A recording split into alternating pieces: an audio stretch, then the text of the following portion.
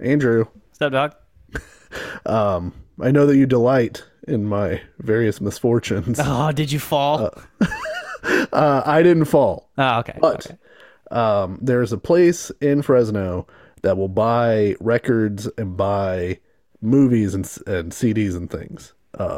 And due to an upcoming delightful thing that is happening, Going to the some extra- granddaddy. yeah, need some extra cash, you know. Cash.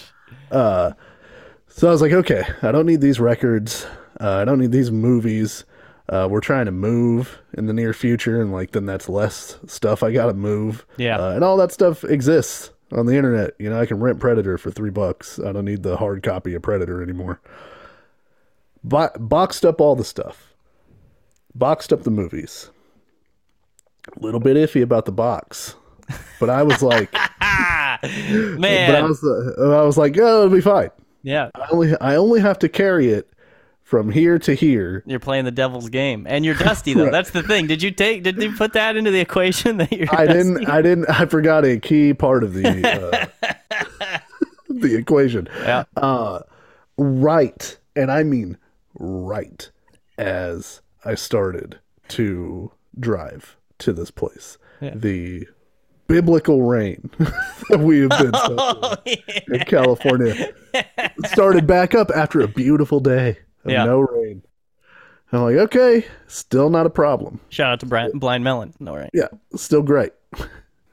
I get to the Mad Monk is the name of it. It's like a vintage store / CD record store, right? I get there. I have the box. I have not. The only thing, the other part of the equation that I forgot is that I need to be holding the box and also shut the trunk to my hatchback car. Oh yeah. Mm-hmm. I was not able to do both of those things. And a litany of movies. Every movie in the box ripped up the side. Every movie in the box fell onto the parking lot floor, where it is now raining. Yeah. And I have no box. But luckily, because California charges you 10 cents for your bags at the grocery store, I have a lot of grocery bags. Oh, okay. So yeah. I'm now putting grocery bags full of movies back into my car so that I could just, so I have them. Yeah. I'm talking 8 grocery bags full of movies probably. And then I have to bring them into the guy that I'm trying to trade them to and be like, sorry about all the water. The box I had was not sustainable. I had a box initially. I reached critical box. Yeah, the critical mass on the box. And I texted Sarah and I was like, it's okay because if it weren't me, if I remove myself, 10,000 foot view, this is very funny. It is. Like, it is very funny. Because I was trying to negotiate. I'm like trying to negotiate with the box when I realized that the bottom of the box is starting to come undone. Come on, man. Don't do it to me. I only need 30 feet worth of box integrity.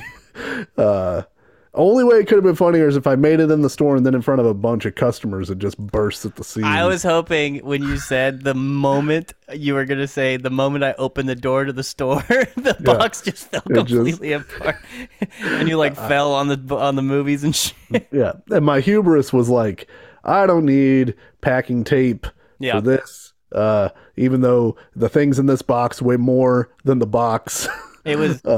It was a Murtaugh box. It was too old for this shit. Yeah, it was a hubris of man situation. I can't. Okay, so this might actually sustain me for the rest of my life. I need to get rich enough, and technology needs to catch up enough to where I can pay for a little tiny drone. Just a little bug, a little bit bigger than a bug, because I want you to notice it. Sure. Drone to fly and follow you around at just past arm's reach, right, at all times, and you just know that I'm just waiting for you to fall or something. Or something to happen. Yeah. Yeah, and then I pay somebody to give me reports on the footage. Right. If you're, there'll be certain bounds. You know what I mean? Sure. It's not gonna follow you in the bathroom. It's not gonna follow you in the bedroom while you're sleeping. It'll mostly leave you alone. Right. Yeah. Only occasionally. That's like my plan I always told my best friend that if I ever got rich enough, I would hire him to hang out with me all day, but I'd just be mean to him all the time Yeah. and force him to run my errands for me and stuff. But I would hire him, and I'd pay him just enough money to where he couldn't quit the job Yeah. because it had made his family too financially stable. And Like- the perk of my thing, because there'll be some niceness, the niceties. The perk of the drone will be it's constant security. I've informed the drone that if you're ever in trouble or if you ever like need an ambulance because you fell too hard, still Right. save the footage. But Sure. If I had a cardiac event, Yeah. you want me alive so you can show me the footage. of I'll the ask the drone, did he die funny? Is this Yeah. worth watching? You know what I mean? yeah. So, That is very funny. Did you get money did he pay you for these things? Yeah. I mean, they just had a little bit of water on them. Water didn't get like in it or anything like No, that? no. That's good. That's good. I He don't also want them to said be that destroyed. He said my discs were in immaculate shape because I take care of my. You're like, my- hell yeah, as soon as you said it. Yeah. They're still only worth. I think I traded in, I don't know, a ton of movies for $30, and I was like, well, there you go. That's what it's worth. I guess It's not your problem anymore. And it's I get the idea because it's like I would pay $3 every time I want to watch Predator rather than have to store the Predator DVD and find the Predator DVD and have a DVD player at the ready and all these things. Like how many times you gonna want to watch Predator? You know? Right. Yeah. Once a year, if I pay the $4, that's $4 well spent. You know. You think you watch Predator once a year? I don't know if I got an inkling. Yeah. It's mostly, like I try to watch stuff that I've never seen or go to the movie theater and use my movie pass thing for that. But it's like, well, if Sarah's never seen it or like at some point, if like somebody I know hasn't seen it, then like, yeah, I'll pay $3 for the Predator. You gotta know? watch for the podcast. Yeah. Like it's good for it's good for the whole family. The old Predator. Well, thank you for sharing that with me. The tornado did not reach your house yesterday. No, so I was the whole weekend. I was hoping we were at a Flanders situation where your whole neighborhood's fine, just your house just gets fucking. Well, like the whole weekend in Fresno, it didn't really rain that hard. I know in the like further south, it was like bombarding people. Yeah, my golf course is gone. Yeah, the bridge for over Rocky Hill where I used to go running is like completely washed out. Yeah. Like it's crazy. And trying to go to Woodlake where I go play drums for the church, all the roads to Woodlake are closed. And so I had to like find some crazy back roads way to get into Woodlake. Well, I had a Weird Al, why does this always happen to me situation. I was watching the Players Championship, which is maybe the 6th most important golf tournament of the year. Sure. And the leader, thankfully he was up by like a million, but he was on the 17th hole. And freaking, who do I see on my TV? Freaking AJ Fox, the meteorologist for the local news channel. And he's like out of breath in his collared shirt. Like you could tell they called him from his freaking, he had Sunday brunch going on or something like that. And he's like, well, apparently there's a freaking tornado and I got to be on call, So, yeah, there's a tornado warning for Fresno County. And sorry, but I was like, do I know anybody in Fresno? Nah. Forgot you live in Fresno. If it said Exeter, I would have called you and been wrong. But they were like, expect hail. Expect car damage from hail. Go somewhere without windows. Like we don't do natural disasters around here. Even though recently we've had a lot of natural disasters around here. Yeah, we mostly are like earthquake worried. Maybe like the MAGA earthquakes people were right. That God hates California. Yeah, we've done a lot. Recently with trying to give rights to people, etc. Reparations. Yeah. I just sidebar. Speaking of people hating California, Bill Hicks hated California. He's a Texas guy, and he is interesting. He's a super liberal, but he hated California, and he just didn't like the fake like Hollywood aspect of it. And he always talked about Arizona Bay, California falling into the thing. Anyway. I found out a couple days ago I'm older than Bill Hicks was when he died. Oh, wow. That was hard, man.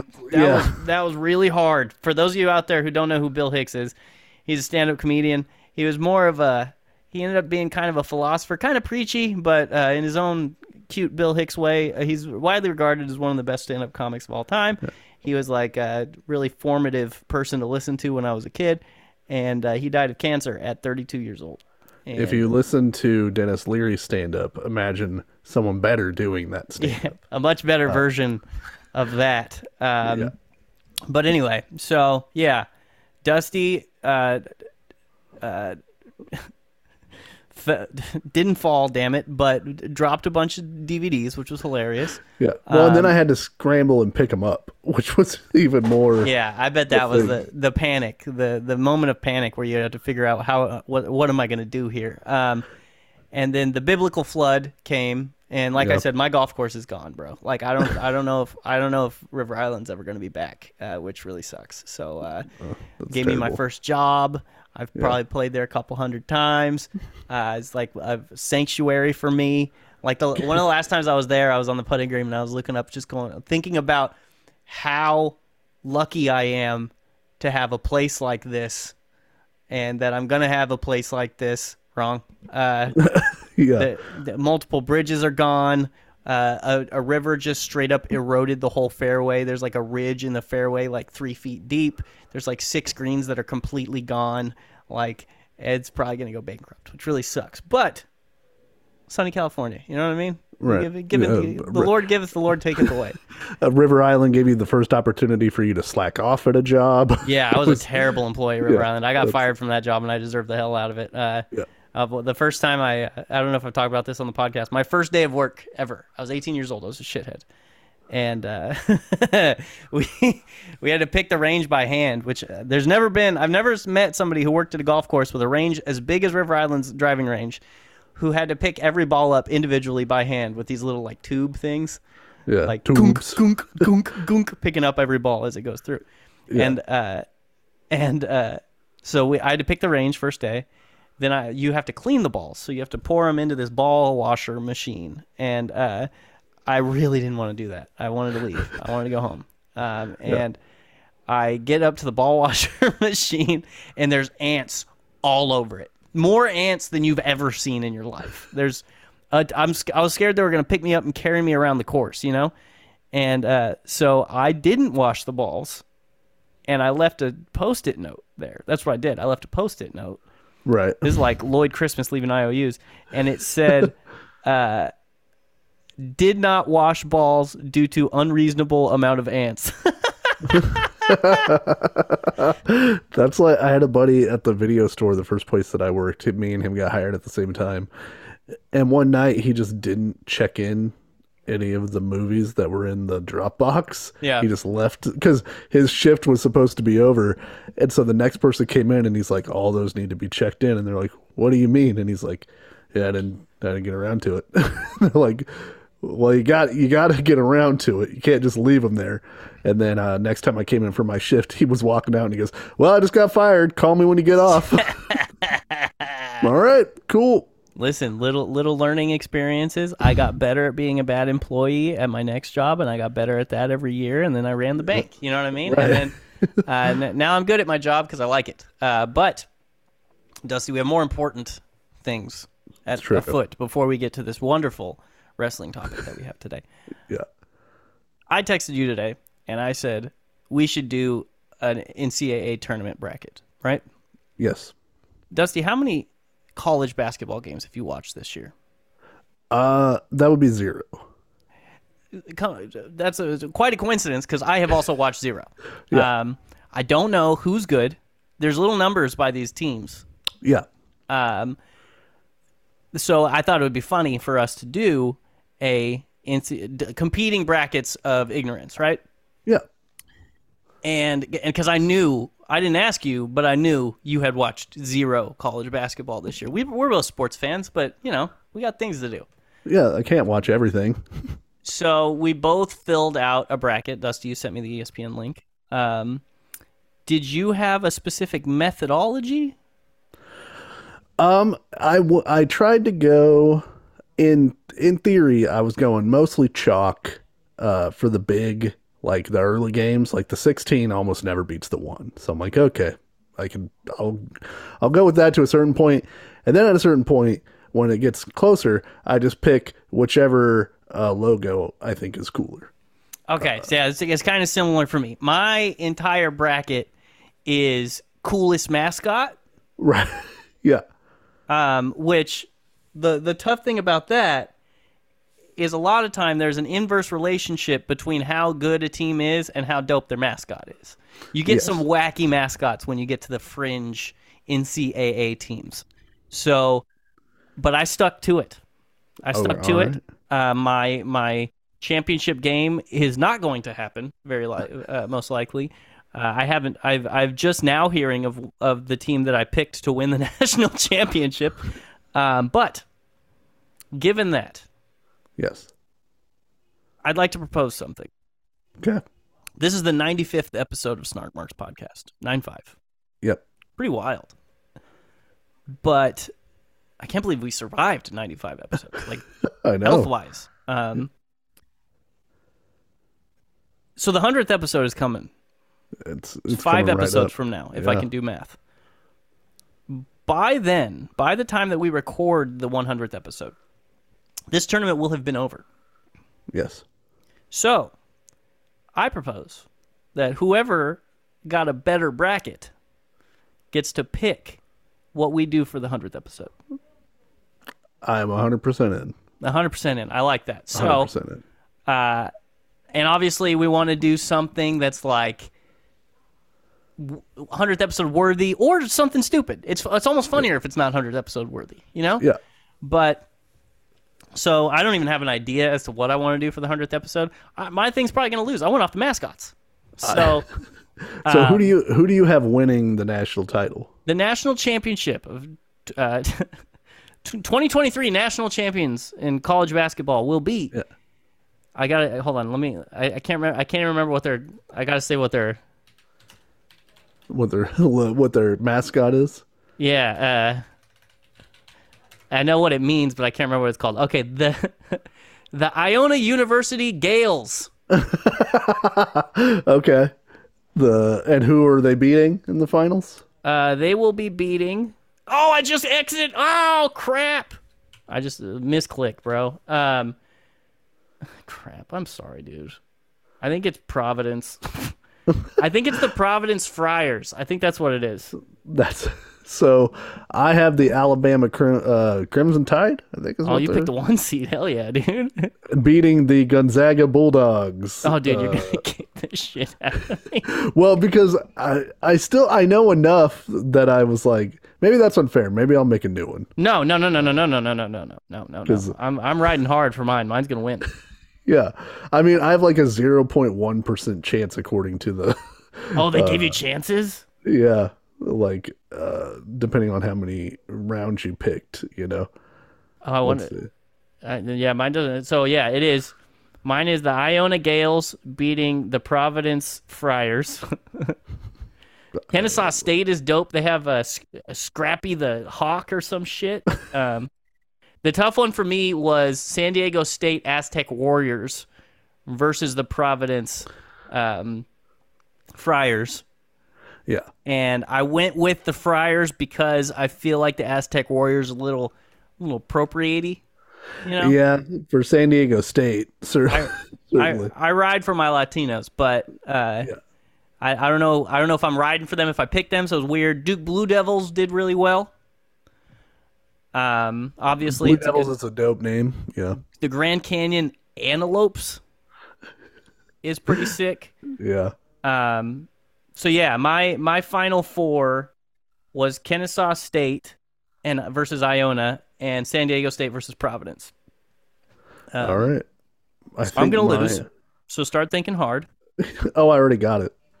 I'm gonna make you watch a WCW pay-per-view. Oh, good. Maybe the worst WCW pay-per-view of all time. Oh, good. I should have taken this more seriously at this point.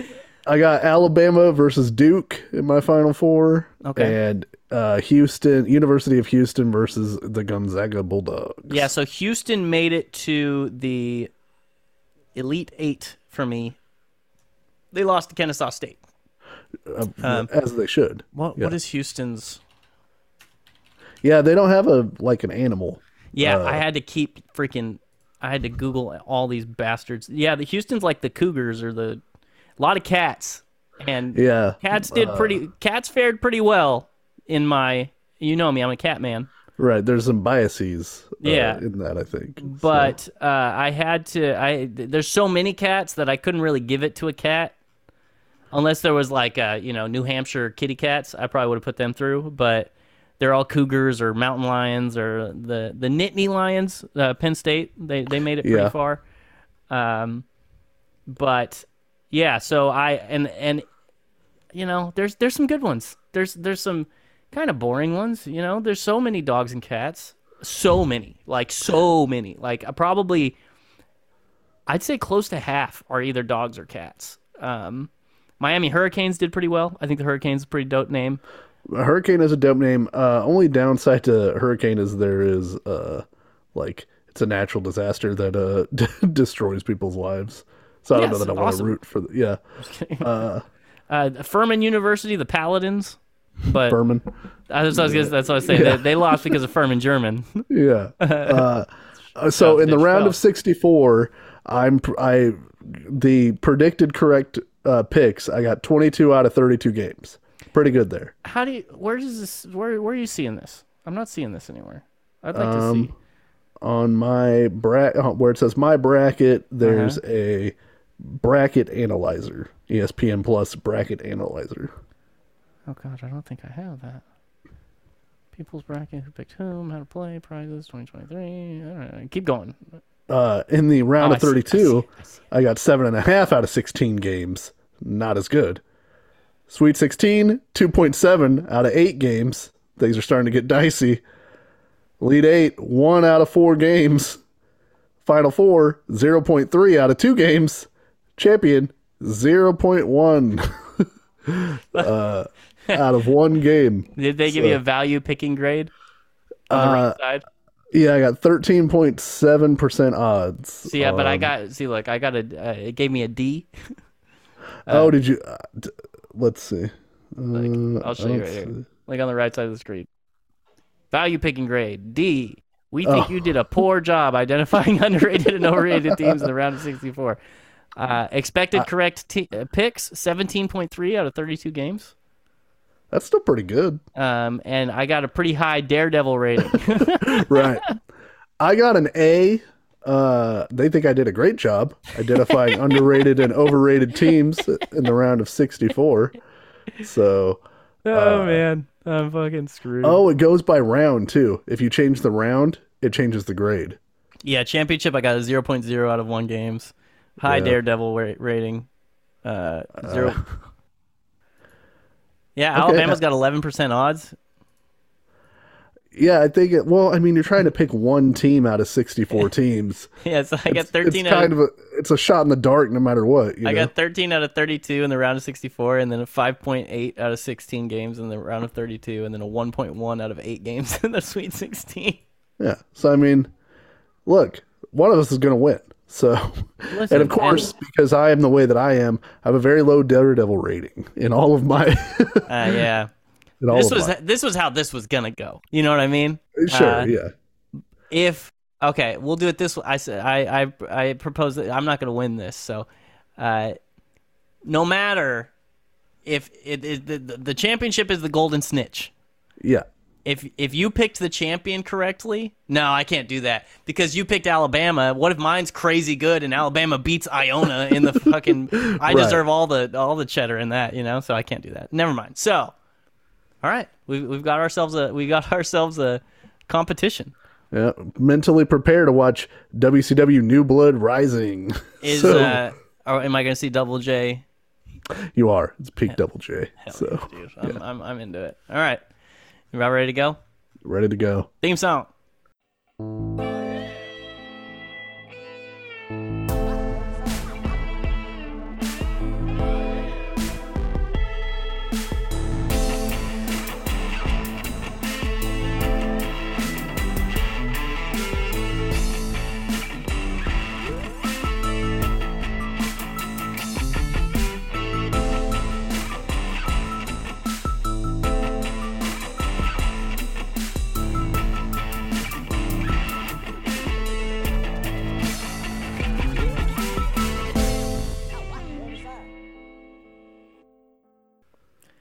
Welcome to Snark Marks, everybody.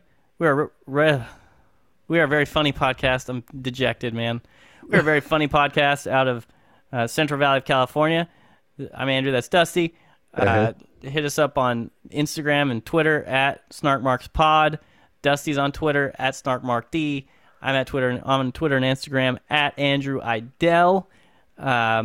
Follow us on your podcast thing. We got some more Spotify followers. Spotify bought Anchor, the thing that hosts our podcasts now. Okay. I don't know what entirely that's going to mean. I was locked out for like an hour on Sunday thinking I wasn't going to be able to release the podcast. That I was thinking about quitting the business, shutting Studio down. But yeah, we got some more followers. We want more. Yeah. We want some more. So we always want more. Please continue to follow. Please tell people to follow. Please steal people's phones, follow us, and give their phones back. Please do whatever you can. Please. You know? In honor of the King, Jerry Lawler, Pallor Drive the like or subscribe or follow, whatever button it is. 3 times. Just hit it with that Pallor Driver. You know? Don't hit it twice because then you unfollow. Hit it 3 times. Yeah. This is our 95th installment of the podcast. Hot damn. And Dusty had the idea because I think because the other day we were going through, I can't remember why we were going through these matches. Oh no, it was when you remembered SummerSlam 93 off the top of your head. Yeah. We mentioned that Bret Hart at SummerSlam 93 wrestled both Doink the Clown and Jerry the King Lawler. Yes. That is true. And after the episode, we hadn't decided on our next episode, and I thought, well, Andrew would love Jerry Lawler versus Bret Hart, the feud. And so I just floated the idea out. Look, the matches aren't very long. It's a lot of promos. It's a lot of Jerry Lawler doing classic work, really. Oh, man. And so I put together sort of a playlist as best I could from YouTube and from Peacock to sort of give an overview of the Bret Hart versus Jerry Lawler feud. Yeah, and this is just it's so classic wrestling. It's 2 of the greatest of all time. One being his classic heel.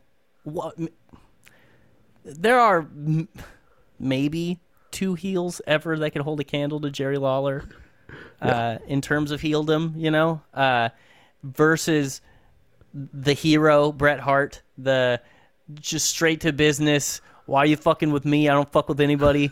I'm just the best, Bret Hart. And it's just a match made in heaven. Because Jerry could be Jerry, Bret could be Bret, and then when it's time to do the wrestling matches, they could build the wrestling matches properly and do it right to where people were lighting the chairs on fire. You know what I mean? And Jerry Lawler, you were always assured that in the end, no matter what, his face was in the doo-doo. Face was going in the doo-doo. Eventually. It took a while. It was a slow burn for the face to be in the doo-doo, but that made the face being in the doo-doo all the more better. Yeah.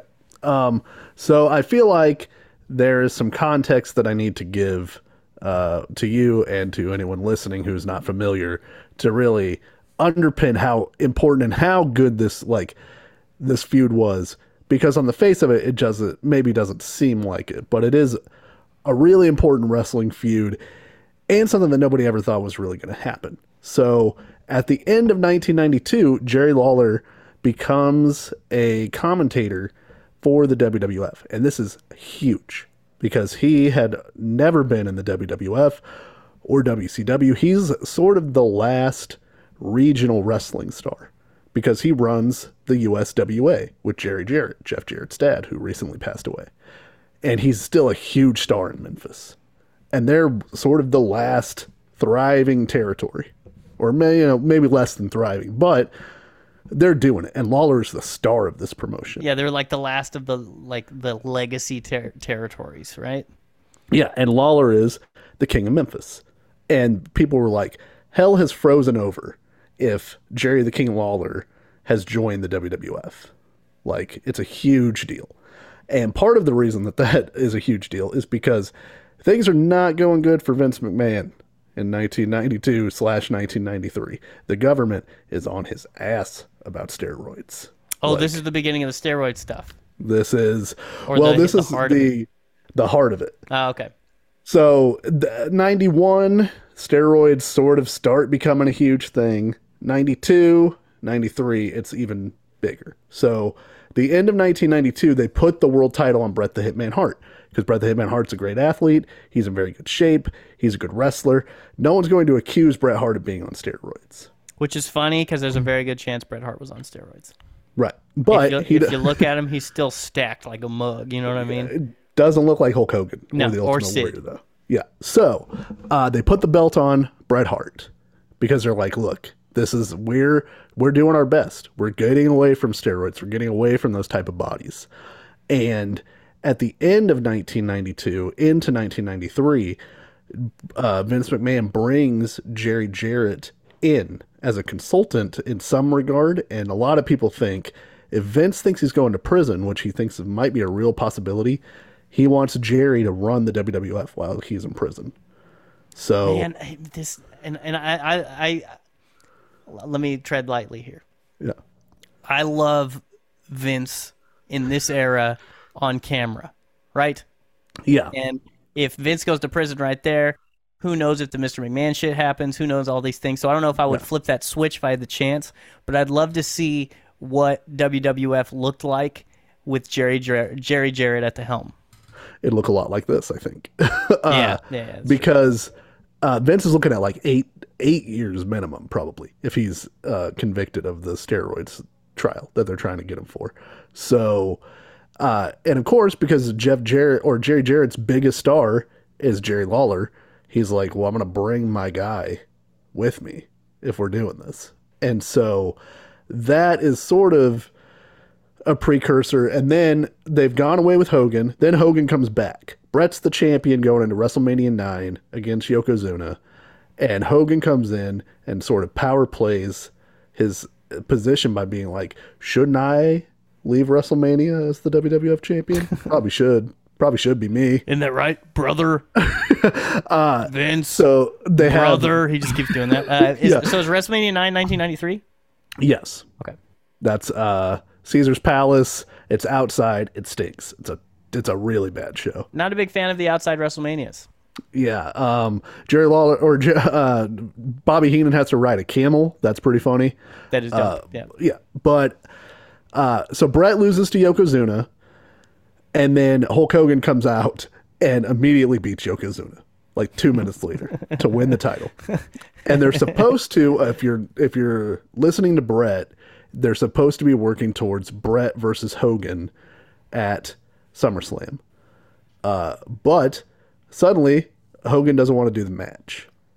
And it doesn't work for me, brother, sort of situation. Dude, he's the biggest fingers crossed guys.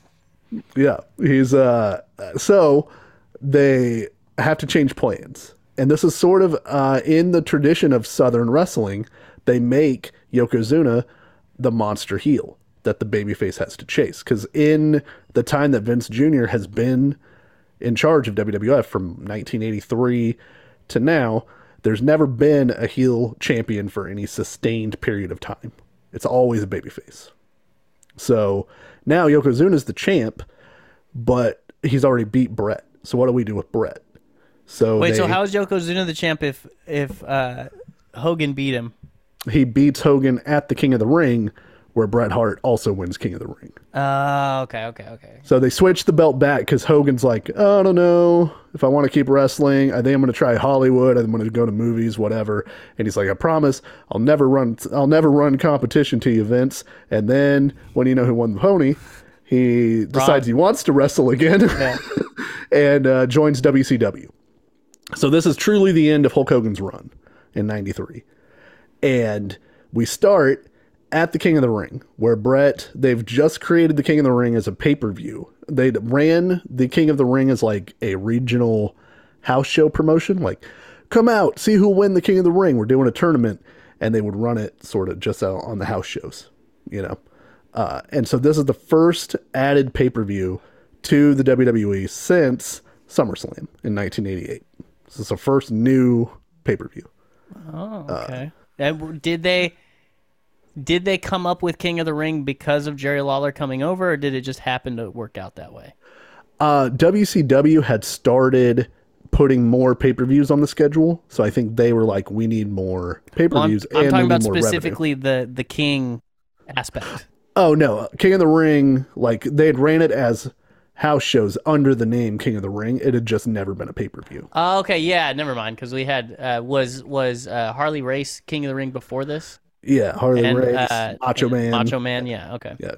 King Duggan, you'll remember. Hell yeah, dude. Yeah. So, okay, but this, much like the Royal Rumble, they'd ran it before it was a pay-per-view. They had ran this before it was pay-per-view, then converted the concept. Oh, okay.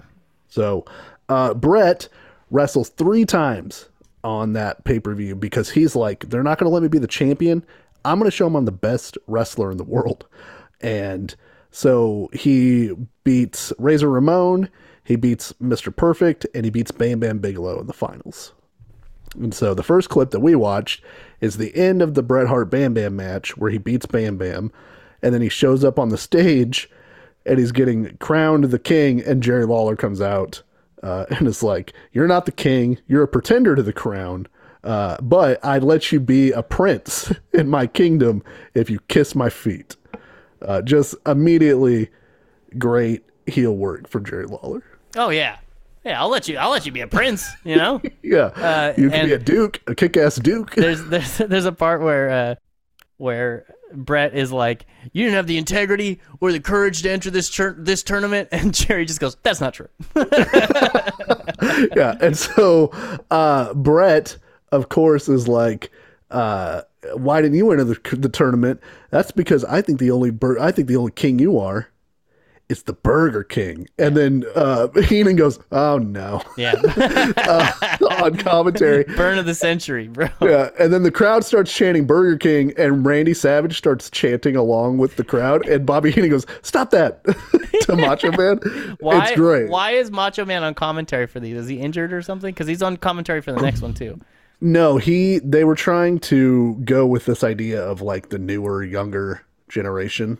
And so they had sort of semi-retired Macho Man to the commentary booth, even though he didn't want to be retired, which is why he ended up going to WCW. Because it hurts for him to talk. It's a bad idea. Yeah, his knees have not yet been destroyed by jumping off of a cage ill-advised. So of course... I can't do it, bro. So of course Bret turns around and Lawler just beats the dog shit out of him. Yeah. Hits him from behind with the scepter, starts kicking the shit out of him, stomps on his crown, rips up his cape, and then picks up the throne that Bret has and slams it on him. And Bret says that Lawler was a little bit stiff in this particular exchange, which will play into one of the later matches. But this is the first feud for Jerry Lawler. He had come in at the end of 1992 and he had been in the Royal Rumble, and then he had sort of just been in commentary.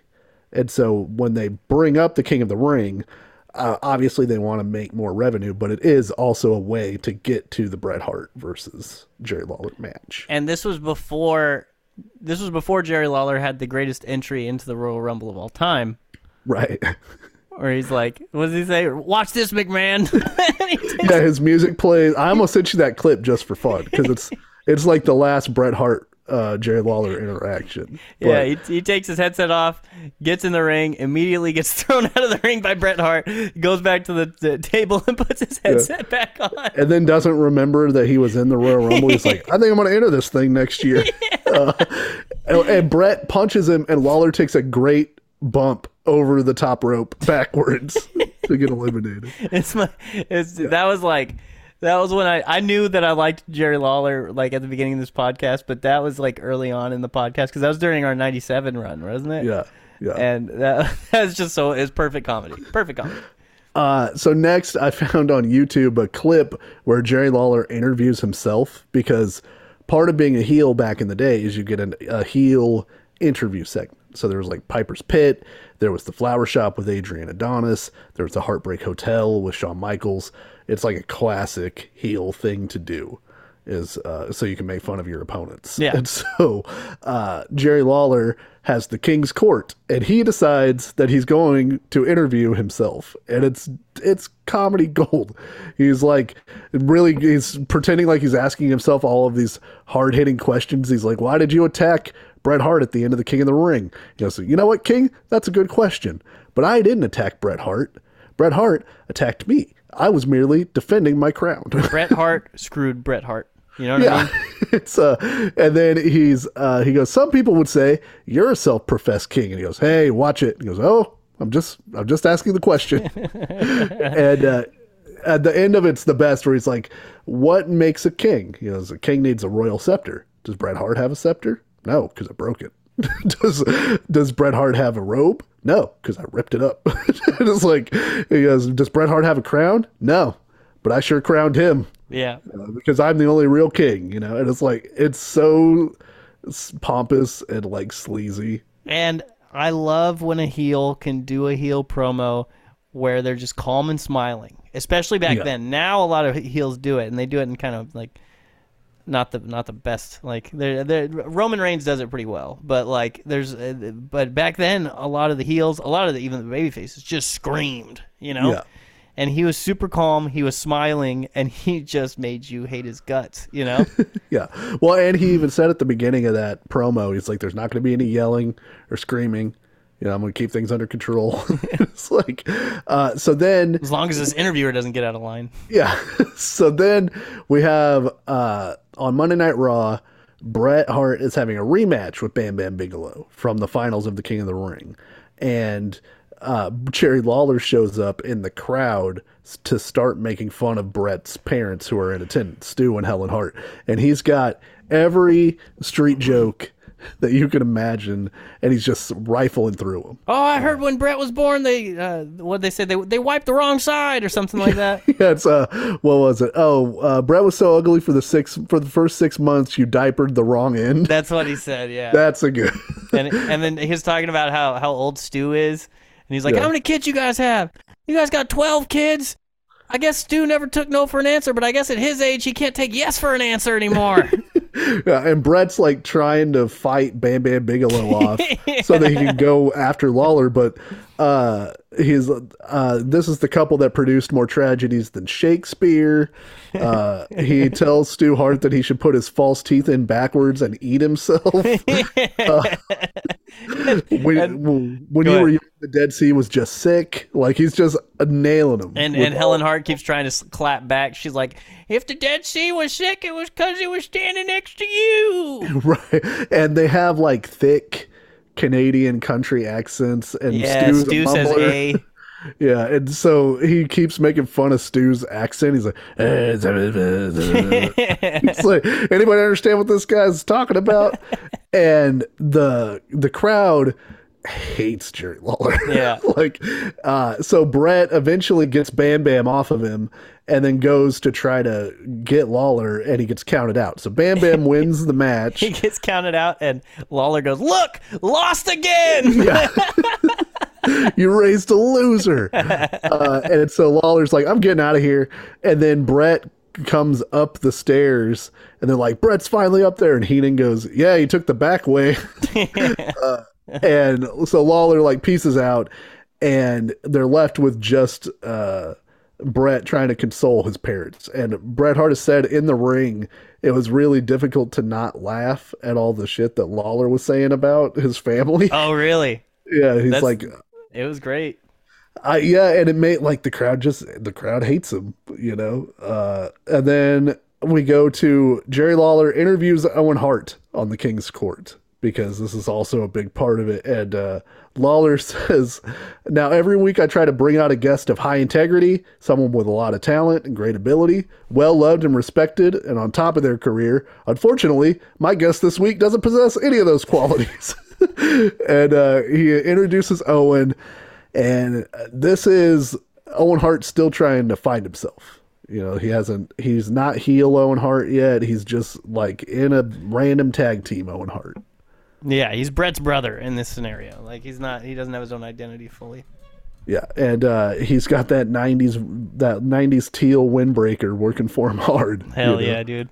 So of course, like Lawler's just laying it on him, and he's like, "How does it feel to stand next to the real king?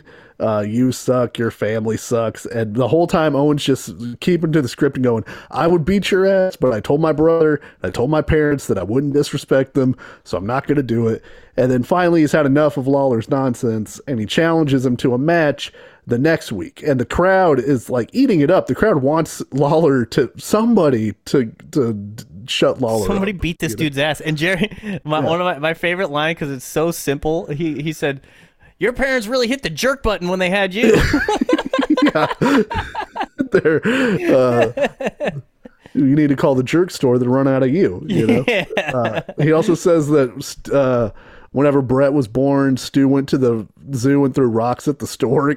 Like, it's just the simplest, the stupidest lines. Something about like when you were born, the doctor slapped your mom or something. Yeah, you were like so that. ugly when you were born, the doctor slapped your mom.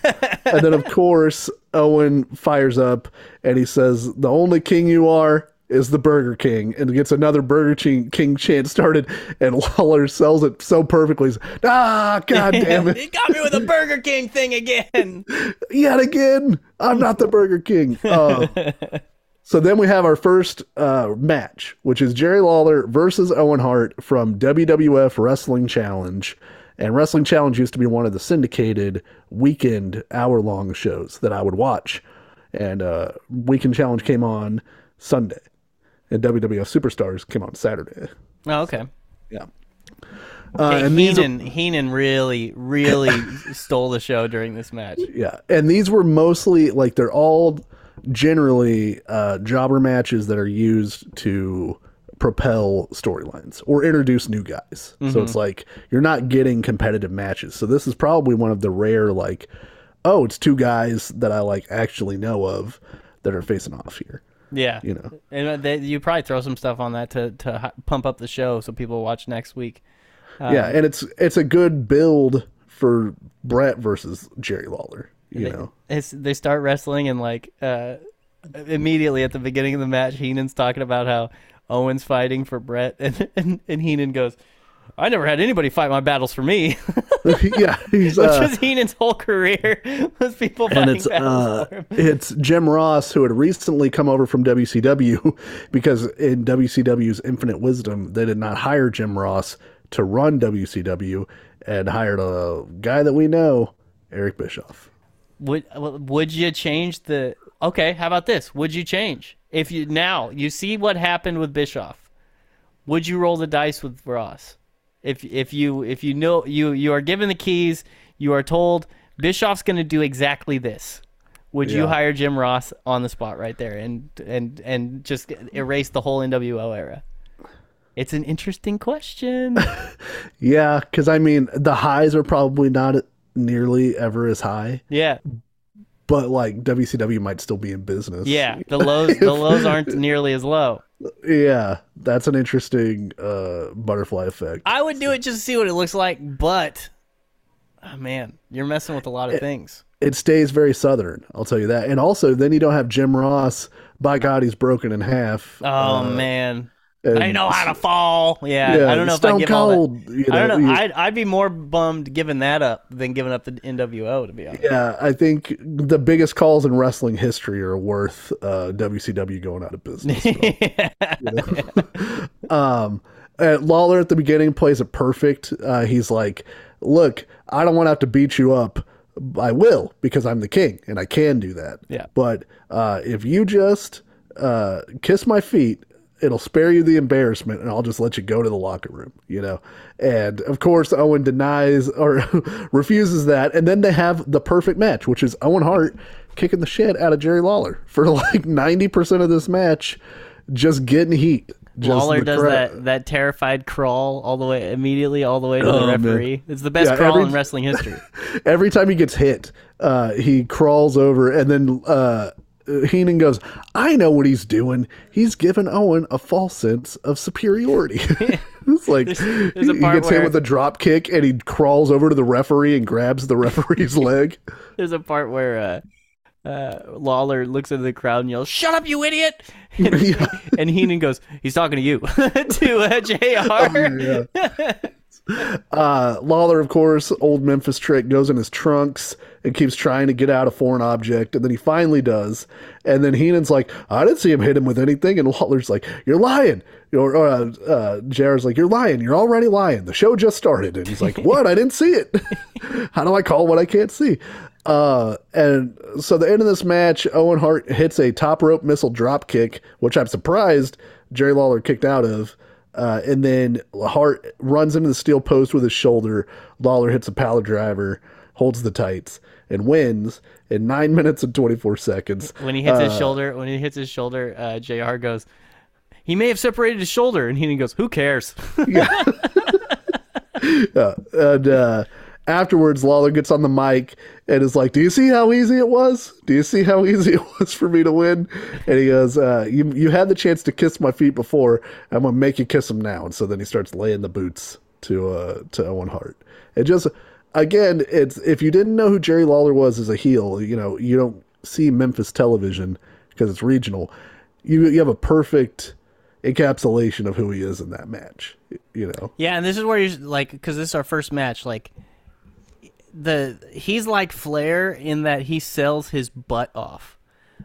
I feel like he was more not necessarily goofy, but he understood the tenets of comedy a little bit more than Ric Flair, and his face was more substantially in the doo-doo. Like, he was more cowardly than Flair, because Flair was like a tough guy who cheated and like a skeezy, dirty, tough guy and all this. Yeah. Who was willing to be the coward sometimes, right? But Jerry Lawler went full coward this entire time. He was, his whole, like, all of his confidence is a facade for the fact that he can't beat these guys straight up. Like, oh man, it's so perfect. Yeah, and you get the feeling with Flair that, like, he cheats because he doesn't want to try as hard. Yeah. He's lazy. You know, he cheats because he's a scoundrel. You know what I mean? Like, yeah, it's in his nature. It's in his very nature. He can't help. You know. Yeah. So that leads us to SummerSlam 1993. Bret Hart versus Jerry Lawler.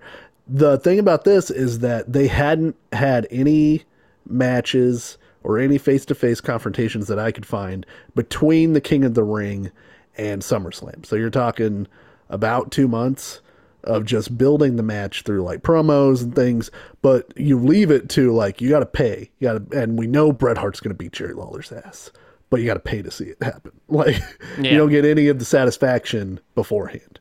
And your boy is back, Andrew. Did you see him interviewing Bruce and Owen Hart? Oh, fucking goddamn Todd Pettengill, bro.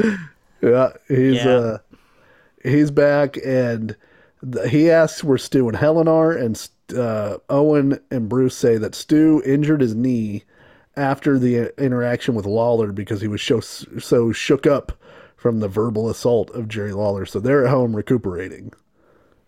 Listen, they need their rest, you know? According to Lawler, they're hundreds of years old. They are older than dirt itself. Yeah. And Heenan, while Bret's coming out, goes, was that Bruce Hart? He goes, yeah. He goes, did he ever play a banjo in Deliverance? So whenever Bret's in the ring, Lawler's music hits, and he comes through the curtain with crutches, and he's got like an old style, ice pack over his knee taped, and Heenan just goes, oh no. I didn't want to say anything about this. And Vince is like, what are you talking about? And he goes, earlier today, you know what? I'll let the king tell it. It's like, and so of course Pettengill comes over and he's like, what's going on? And Lawler goes, I hate you, Bret Hart.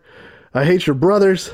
I hate your stinking father and your wrinkled up old mother. I hate all the peons in this crowd. And then he tells a story about he rented a luxury sedan from Detroit because they're in Detroit for SummerSlam. And he's like, but it didn't work. The radio didn't work. The brakes didn't work. And some blue hair old lady pulled out in front of me, and there was a 8 to 10 car pileup. And I pulled myself from that fiery wreckage. And the nurses said to me, Mr. Lawler, King, you can't wrestle. And of course, he's really putting it over the top. I could beat you if I wanted to, but the doctors have told me that I can't. Yeah, no, remember he painted it at first as like he was a hero. Like they told him, you got to go to the hospital, King, and he's like, he refused and came because he insisted on getting his hands on Bret Hart, but backstage they just wouldn't let him go. They just couldn't. They couldn't let him do it. And so he's like, everybody in the backstage hates you. They all came up to me and were like, please let me fight Bret Hart for you. But I have found a suitable opponent. My royal self-appointed court jester, Doink the Clown. And Evil Doink is maybe one of the biggest misses in pro wrestling history. Evil Doink rules. He's so good. I kept looking at this going, can this be a viable wrestling character, especially in the 90s, like an evil clown? Yeah. I feel like he could have been taken a little more seriously. He comes out with a stogie. And not be called Doink, though. you Yeah. know? And he's got 2 buckets, and he throws confetti onto the fans, and then he picks up the second bucket and throws it onto Bruce and Owen Hart, and it's filled with water. And Bobby Heenan, that's the funniest thing he's ever seen in his life. Double misdirection. Yeah. Listen, if you didn't know what was going to happen before he chucked before both of the reveals there, you don't know comedy. You had to have known when he picked up the first bucket, that's confetti. When he picks up the second bucket and he's looking at the hearts, there's water coming out of that bucket. Yeah. Doink is a comedy master. He studied under all the greats. 100%. So Evil Doink is played by a guy named Matt Bourne, and was essentially just an evil clown. Like he had and in all of his feuds, he would have like a little flower on his lapel, but it would spray water in the babyface's eyes, and then he would cheat to beat him up. Like Evil Doink, there's some mileage there, but I think they kind of chickened out because it scared the children. He's making like sexually suggestive balloon animals. Yeah, and it's like, you see that? It's like Krusty the Clown. What does that look like? And so not long after this, they turn him babyface. And babyface Doink stinks. Yeah, you can't do babyface Doink. It's got to be evil. It's got to be like an alcoholic evil clown. It doesn't even have to be evil as much as it has to be just an antagonistic dickhead clown who always just wanted to be a clown, but like never. He always got the shaft in all of the clowning. Like he's bad at clown stuff. He can't balance a ladder on his chin like Steve-O. Yeah. All of his tricks end up sucking. He doesn't know how to make balloon animals, like all that, and so he has to wrestle. Think of Sideshow Bob. Like he was always stepping on rakes. Yeah, a mix of Krusty the Clown and Sideshow Bob. And then so now Bret is wrestling Doink the Clown. So in a little bit of trivia, Bill Alfonso is our referee, better known for his ECW run. The whistle guy. Yeah, I was wondering, and I actually remembered his name. I heard his voice before I saw him. He's got a very distinct voice. That guy, and he's ugly. So he looks like the Predator. So I was proud of myself for recognizing Bill Alfonso. I didn't know he was a ref. Heenan says during the initial part of this match that he knows what happened to Lawler, and he's like, I'll tell you what happened, McMahon. He's like, there was an 19 car pileup, and Lawler, he crawled from the wreckage, and he seemed to bust full of like 40 children. And then he bought them all hamburgers. What a man. What a king. He bought them all hamburgers. Hey, he's the Burger King. He's the Burger King. Doink the Clown is like, they're trying to sell him as a good wrestler under the guise of clowndom. So he's doing a lot of like submission style stuff, technical wrestling, and it's not bad. He eventually goes for his finish, which is like a top rope butt splash, essentially. Hell yeah, dude. Bret blocks that, gets the sharpshooter, and this is why Bret Hart is maybe one of the greatest wrestlers of all time. He sets it up so that he puts the sharpshooter on Doink, and his back is to Jerry Lawler because it has to be. And he positions it so you don't even think about it.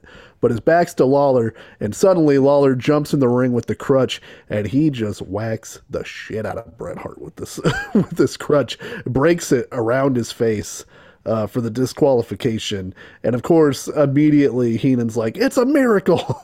Look at him!" He's like, "It's a miracle! It's a miracle!"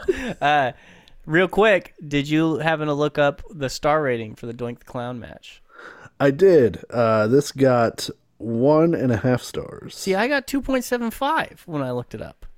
Yeah, I saw somewhere else that it had 2.5. So I don't know if Meltzer went back. These things are all over the place. Yeah, if he went back and re-rated it. I looked it up and I was because I was like, man, Bret the Hart's so good. He's having a pretty decent match with Doink the Clown right now. Yeah, I thought it was better than 1.5 stars. You know. Yeah. But well, we'll give it the 2.75. Yeah, let's go with that. We'll split the difference. Let's just say it happened in Tokyo. You know what I mean? Yeah. So then Lawler's using the crutch to beat Bret Hart, and then Doink and Lawler try to leave, and the president of WWF, Jack Tunney, comes out, and he announces that if Lawler doesn't wrestle Bret, then he'll be banned for life from the WWF. So, of course, Lawler has to come back. And you knew that they were going to make him come back because the owner of the company, Vince McMahon, on commentary, was screaming about what a ripoff this whole thing had been. Yeah, he's like, someone should say something about this because we guaranteed a match. You know, if only somebody could stop this from happening. Man, I wish there was an authority figure present. Yeah. But on TV, Vince is not the owner of WWF at this time. Yeah, but I'm just saying, like, I know he owns the company, and I know unless they were going to reverse this, the owner of the company will not be yelling to the fans about what a ripoff the match that just happened was. Because I was thinking about it myself. I was like, imagine showing up to the arena, and this is why this is brilliant. Imagine showing up to the arena thinking that you're going to get Jerry Lawler versus Bret Hart, but because Jerry Lawler is such a chicken shit coward, you got Doink the Clown versus Bret Hart. Yeah, and then, of course, if Lawler reveals he's not hurt, which everybody knows he's not hurt. Everybody knows he's not hurt, yeah. Then you have to do the match. Yeah. You know? So whenever Bret's beating Lawler up and bringing him back up the aisleway, Heenan's like, well, he's got a broken kneecap and a torn thigh and a torn clavicle around the ankle part. And this is mostly just Bret Hart beating up Jerry Lawler to the delight of the fans, and Lawler selling it perfectly. He takes over for a little bit after cheating, but then Bret, of course, ultimately puts him in the sharpshooter, and Lawler submits. But Bret Hart will not let go of the sharpshooter. And he's Bret pissed. Hart, he had to wrestle the clown. Justice. Yeah, this is Frontier. This is Frontier Justice, baby. So he's got the sharpshooter on Lawler for like minutes, and people are trying to pull him off, and they're like, Heenan's yelling, he's like, just push him over, because really, you know, if you wanted to, you could.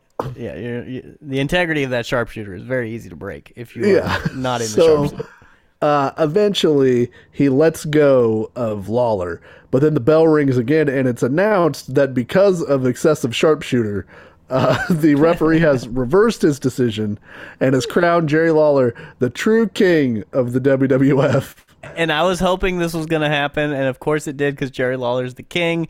They have him on the stretcher. They're carrying him out, and he raises his hand up as the winner. And he's got one finger in the air. He's number one, man. Yeah, like he's a football player coming off the field, letting everybody know he's okay. That is what makes Jerry Lawler one of the best. Oh, he's the best, man. He always wins, even when he loses. And the comedy instincts to know, I got to put my hand up, because even though I'm paralyzed, I got to put my hand up because I'm the king. He won. He's the victor. He whooped Bret Hart's ass. It's like in baseball when you get what's called like a ground ball with eyes, which is like a shitty little ground ball that just happens to trickle through the infield, or a dying quail, which is like a shitty little line drive that like goes like a flare over the second baseman's head. People will say it looks like a line drive in the scorebook because that's a single. You know what I mean? Right. It's the same thing. It's a W, bro. It's a win. Look, whenever we look at the official Wikipedia, it's going to say Jerry Lawler beat Bret the Hitman Hart. One time I was playing golf, I hit a ball 20 yards left. Like it was, on a par 3 is so far left. It hit one cart path, bounced against the wall, jumped straight up in the air, rolled down a hill about a foot from the hole. That's a great shot. That's a winning drive. Yeah. Yeah. So they play Bret's music after all of this, which is really rewarding bad sportsmanship. So I don't know what the reason is for that. Who cares, man? You know what I mean? Yeah. Didn't win. I watched a shoot interview where Bret said that he really cinched the sharpshooter up on Jerry Lawler as a receipt for him beating the crap out of him at King of the Ring, and that Lawler was in tough shape for a while backstage because the sharpshooter really hurts if you cinch it up on somebody. And he's like, I just went into a deep squat and I just left it for like 3 minutes, and you could like, Lawler's selling really well, so it might just be selling, but like he's clearly in some pain whenever they finally let the hold go. So I guess that's Bret paying him back for the earlier stiff shots. So, which is a weird thing. It's like the wrestling business sort of has the same policy as like baseball, thrown at another guy. Yeah. Which I'm not thrilled about, but yeah, you know what I mean. You don't fuck with King. You know what I mean. He gets to be stiff on you. You don't do that to him. From the Wrestling Observer newsletter, SummerSlam 93 was a show of several surprises, although not all of them were good. The best performer on the show was a guy who only was in the ring for 6 minutes and 32 seconds and didn't do all that much once he was in it. And the second best performer on the show was a retired wrestler who had never even worked for the promotion, Bruce Hart. So, because Bruce really sells his hatred of Jerry Lawler here, because Bruce thought that he was going to get the Owen Hart spot in the brother versus brother storyline. Oh yeah, I remember the whole thing when we did, I can't remember which one it was, where you were talking about how Bruce really wanted to be one of the guys, like one of the Hart guys, like the big Hart dudes. Well, he wanted Vince was like, what about Bruce if you're doing brother versus brother? And Bret's like, it has to be Owen. Like, it doesn't work if it's not Owen. And so they finally gave it to Owen, and of course it worked perfect. How much did Bruce do in the WWE? He didn't really do anything. He wrestles one match that I'm aware of. That's Survivor Series 93, which we have a little bit of something to talk about there. Poor Bruce. Jerry Lawler versus Bret Hart, 6 minutes, 32 seconds. This got 4 stars from Meltzer for sort of the overall and like encompassing story. Yeah, the whole thing was sick. Like the wrestling itself, who cares? Honestly, right. Like the whole thing was like so a good. 30. It's like a 30 to 35 minute segment. Yeah, like from start to finish with Doink and all of the other stuff. Like it is perfect. It's Southern. It's straight up Southern heel wrestling. And I think that's a lot of Jerry Jarrett's influence and a lot of Jerry Lawler. So, the Survivor Series is the Survivor Series match that did not happen. So originally they had promoted Jerry Lawler and 3 masked knights, Knight, versus the Hart family of Bruce, Keith, Owen, Bret. Mm-hmm. And so they switch it with Shawn Michaels. So now Shawn Michaels and 3 masked knights, so it really doesn't make any sense, versus the Hart family. Who are these knights? One of them was the Knights of Columbus. Well, there was a jobber guy named Barry Horowitz who was under one of the masks. Then I believe Greg the Hammer Valentine was under one of the masks, and then a guy named Jeff Gator, I think. Were they gonna were they trying to make the Knights a thing, or was it? No, it was just like Jerry Lawler needs 3 partners. Oh, okay. So but they fitted into the Shawn Michaels thing. Yeah, they are secondary. Like the Harts were always going to get the shit out of them because that match was the background of Bret and Owen starting their feud. Because Owen is the only Hart that gets eliminated in that match. He gets eliminated because he runs into Bret on accident, and Shawn Michaels rolls him up. Oh, okay. And then, so they're probably the same, no matter what, that's the same outcome, whether it's Jerry Lawler or they just needed bodies. Right. Sorry guys, I had to take a little break. Yeah. So, all of that stuff is in the 1993 Wrestling Observer yearbook, which is available on Kindle if you want to read more about it. But in any case, Lawler comes back to WWF TV in December 1993, but Bret wins the world title at WrestleMania 10 from Yokozuna. And during when the Bret is champion, he does not feud with Jerry Lawler because it stretches the credibility. Like, nobody thinks Bret Hart's going to lose the world title to Jerry Lawler, right? Yeah. So Lawler feuds with Rowdy Piper, which unfortunately is not as good as you would think that it might. Is Piper the babyface? Piper is the babyface, yes.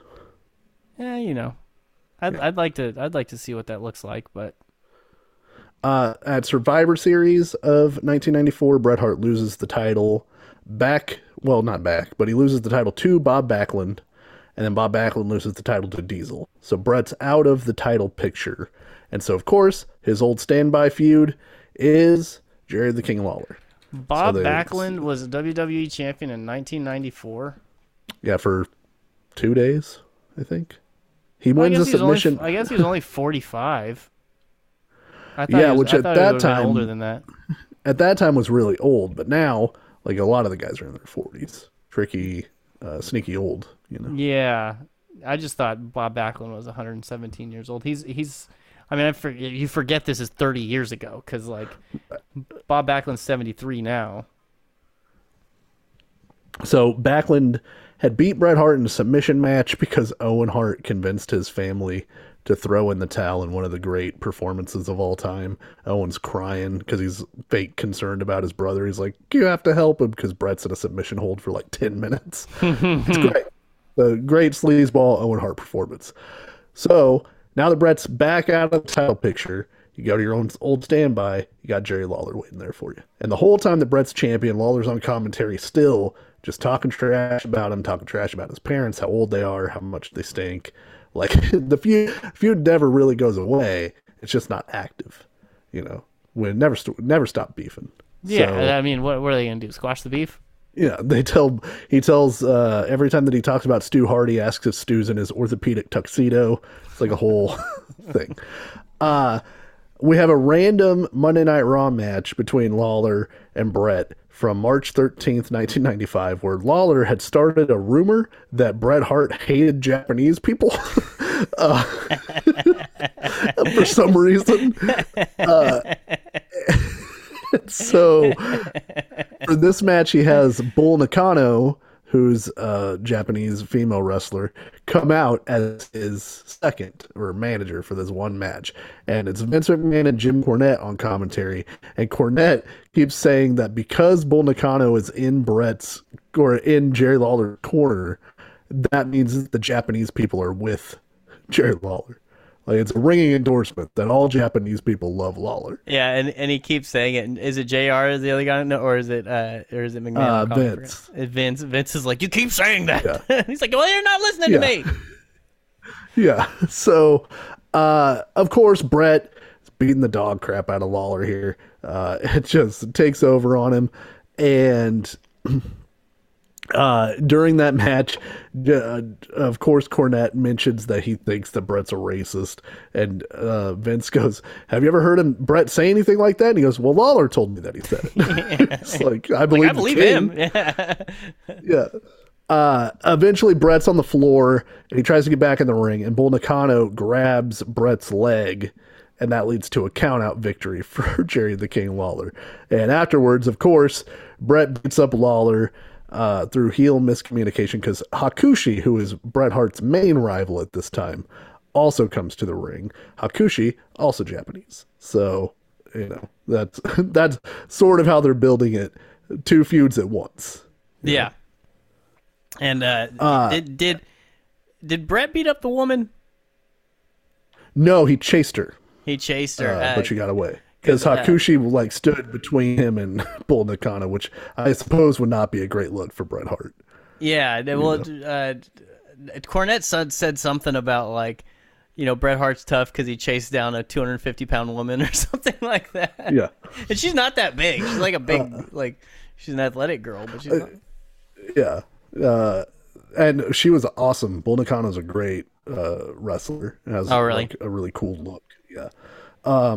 That match doesn't really have a rating. It's just like a bridge to sort of introduce all the new elements to this feud. So at the very first In Your House, which is on Mother's Day, Bret Hart had challenged Jerry Lawler and was like, I'll wrestle twice. I don't care. So to open the show, he wrestled Hakushi in a pretty good match that I didn't have us watch because it doesn't have any direct correlation to this. And it's like 15 minutes long. So cut that out. But it's 3 3/4 stars. It's a pretty good match if you have a chance to go look at it, especially for 1995. Who won it? Bret Brett's Hart. got a match. Yeah, Brett's right. Yeah. So then after the match, Brett's knee is injured. And so Lawler spends the duration of the pay-per-view trying to get his match with Bret moved up. Like he keeps campaigning like, can I go on next? We got to go on next because he thinks Brett's hurt. And the more time Bret has to recover, the less chance the King has. Okay, so that makes sense. So because Bret comes out like showing that he was fake limping, like he was fake hurt. So Jerry Lawler's in the ring, and he says that since Bret dedicated this match to his mother, Jerry's going to dedicate it to his mom. And of course, like a very young, attractive woman comes out who couldn't be Jerry Lawler's He mom. brings out like a hot 25-year-old girl.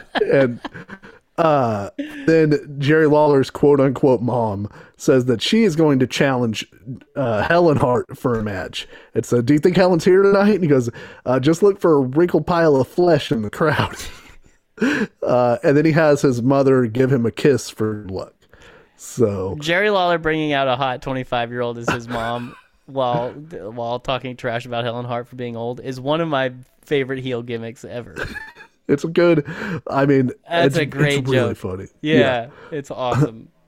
And it doesn't get creepy, which you would, to their credit. You know? Yeah, he didn't get. They didn't. So Doc Hendricks, Michael Hayes, is on commentary with Vince for this match, and Hayes keeps talking about how great Jerry's mom looks for her age, which also like buys into it. You know, She did look great. Well, I don't know. yeah, she's doing great. So Bret, like Andrew said, comes out. He's fake limping, and then of course reveals that he's not hurt at all. So now Lawler knows he's in for it. So Wait, that Lawler was Michael Hayes? Yeah, Just- as so- quote unquote Doc Hendricks. oh shit, I didn't know that. That's his I was wondering who assumed- that was. That's his assumed name. Hell yeah, dude. So Bret, much in the form of all these matches, is kicking the shit out of Lawler. So Yeah, that's the best part. I mean, that's you have to do it that way. Anytime it's 1v1, both guys are fresh. Bret is beating the dog shit out of Jerry Lawler. yeah, Lawler can't really get anything. He cheats a little bit and will get an advantage, but it's almost never. Like he hits a power driver. And then his mom celebrates outside of the ring. But then Bret's back up. Like the power driver's death in Memphis. Yeah. Like it's actually against the rules. You can't do a power driver in Memphis. But here, Bret just gets back up and then he hits a power driver of his own onto Lawler. And this is where things start to get a little finicky. So Shinja and Hakushi come out to the ring. And the referee gets his foot caught in the ropes upside down, Benny Hill style, for a long time. They should have been playing the Doink the Clown music when that happened. Freaking Earl Hebner, bro. Like, he has to know that something's afoot. Well, his foot. And in the not just ropes. between the ropes. Yeah. Well, I don't know why there's not a ref bump. Ref bump would have been much easier. I don't know. I thought it looked pretty sick, but I was pissed because he's stuck. He pulled a whoopsie and he's stuck in the ropes, hanging off the apron, like hanging over the side of the of the ring. Yeah.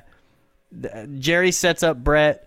One of them flies off the corner and lands on Bret. They did it twice, right? He came off the corner on Bret twice. Hakushi hits 2 flying headbutts off the top rope. That's what it was. It was flying headbutts. Yeah. And then Hebner gets up, and Hebner is out of the shit. Like, he is in the ring now and just refuses to look in the direction of the match. Yeah. He's flummoxed, dude. I don't understand why. I don't understand why blood went to his head. I don't understand why Bret trusted Hebner during the screw job. Right. There's a history of doing this stuff. Yeah, that's true. So yeah, Hebner, of course, has his back turned, and Bret gets wiped out, and then Lawler uses the least punishing roll up that you could do. He just picks Bret's legs up and then just rolls over him. Yeah. And gets the pin. So Lawler pins Bret Hart in 5 minutes and 9 seconds. This got 1.5 stars. And of course, now he's celebrating with his mother and with Hakushi. But Bret gets his revenge because Bret can't be left in the doo-doo. No. So he beats up the heels after there's another heel miscommunication. But Lawler gets that W. And this time it's the pin. He pinned Bret Hart's shoulders to the mat. This is the second time he's beat him. Yeah. And that, of course, leads to our next YouTube clip, which is Bret coming out, jorts, no shirt, Hitman jacket on. Yeah, he's pissed. Yeah, and he's in his I'm pissed outfit. Yeah, he can't bother with a shirt at this point. No. And he's on mic and he's like, I'm having a real tough time. He's like, because if in the SummerSlam match, he lost by DQ because he kicked his ass too much. In this one, he got pinned. Lawler pinned him to the mat. Yeah. And he's like, I don't know, I don't know what to do because I told my mom and I told my family to watch me get revenge on you, and you pinned me. And then they keep cutting to Lawler on commentary, and he's just smiling just a little bit, each time, while he's still afraid of Bret because he keeps telling McMahon get him away from him. Yeah, and he's uneasy. He's kind of half smiling sometimes. He's looking around. You could tell that he's a little bit afraid of Bret. And Bret's complaining, and Lawler goes, "You got beat, big deal." Yeah, happens to me all the time, literally all the time. And so Bret's like, "I'll give you any match you want, any match you could think of, you name it, and we could do it." And Vince is like, "What about it?" Lawler like, "Leave me alone. I don't." Get him away from me. And then of course Bret snaps and he's grabbing Lawler by his shirt or by his jacket. He calls him lower. He calls him lower than shit. Yeah, he called him scum earlier, and the crowd is still eating it up. They cheer every time Bret is insulting Lawler. So the feud still has legs. So Lawler's next promo is he announces that he wants a kiss my foot match. That's his stipulation. Loser has to kiss the winner's foot. And he's got this promo where he's in this room with all these various torture devices. And he's got a spiked chair, and there's a mini guillotine. And he's like, all of this is nothing compared to the torture that's going to happen when you have to kiss my foot at King of the Ring.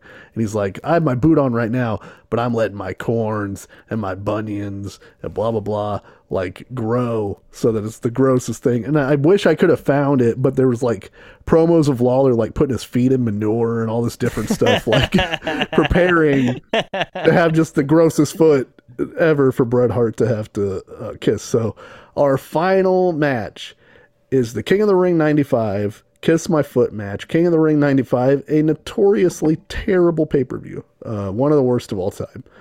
And it was in Philadelphia. There were chants for ECW during the show because it was so terrible. Oh, man. And Philly hates everything. So, but it was a bad show. Shawn Michaels wrestles to a time limit draw in the first round, and he's the one really good wrestler in the tournament.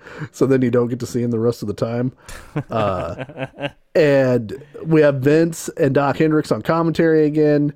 And then Lawler comes to the ring with the microphone, and he's like, after I beat Bret, I'm going to go in the crowd. I'm going to make all of you kiss my feet. And the crowd's like, no, not that, anything but that. Yeah. And he points the guy in the front row and he goes, and you're first.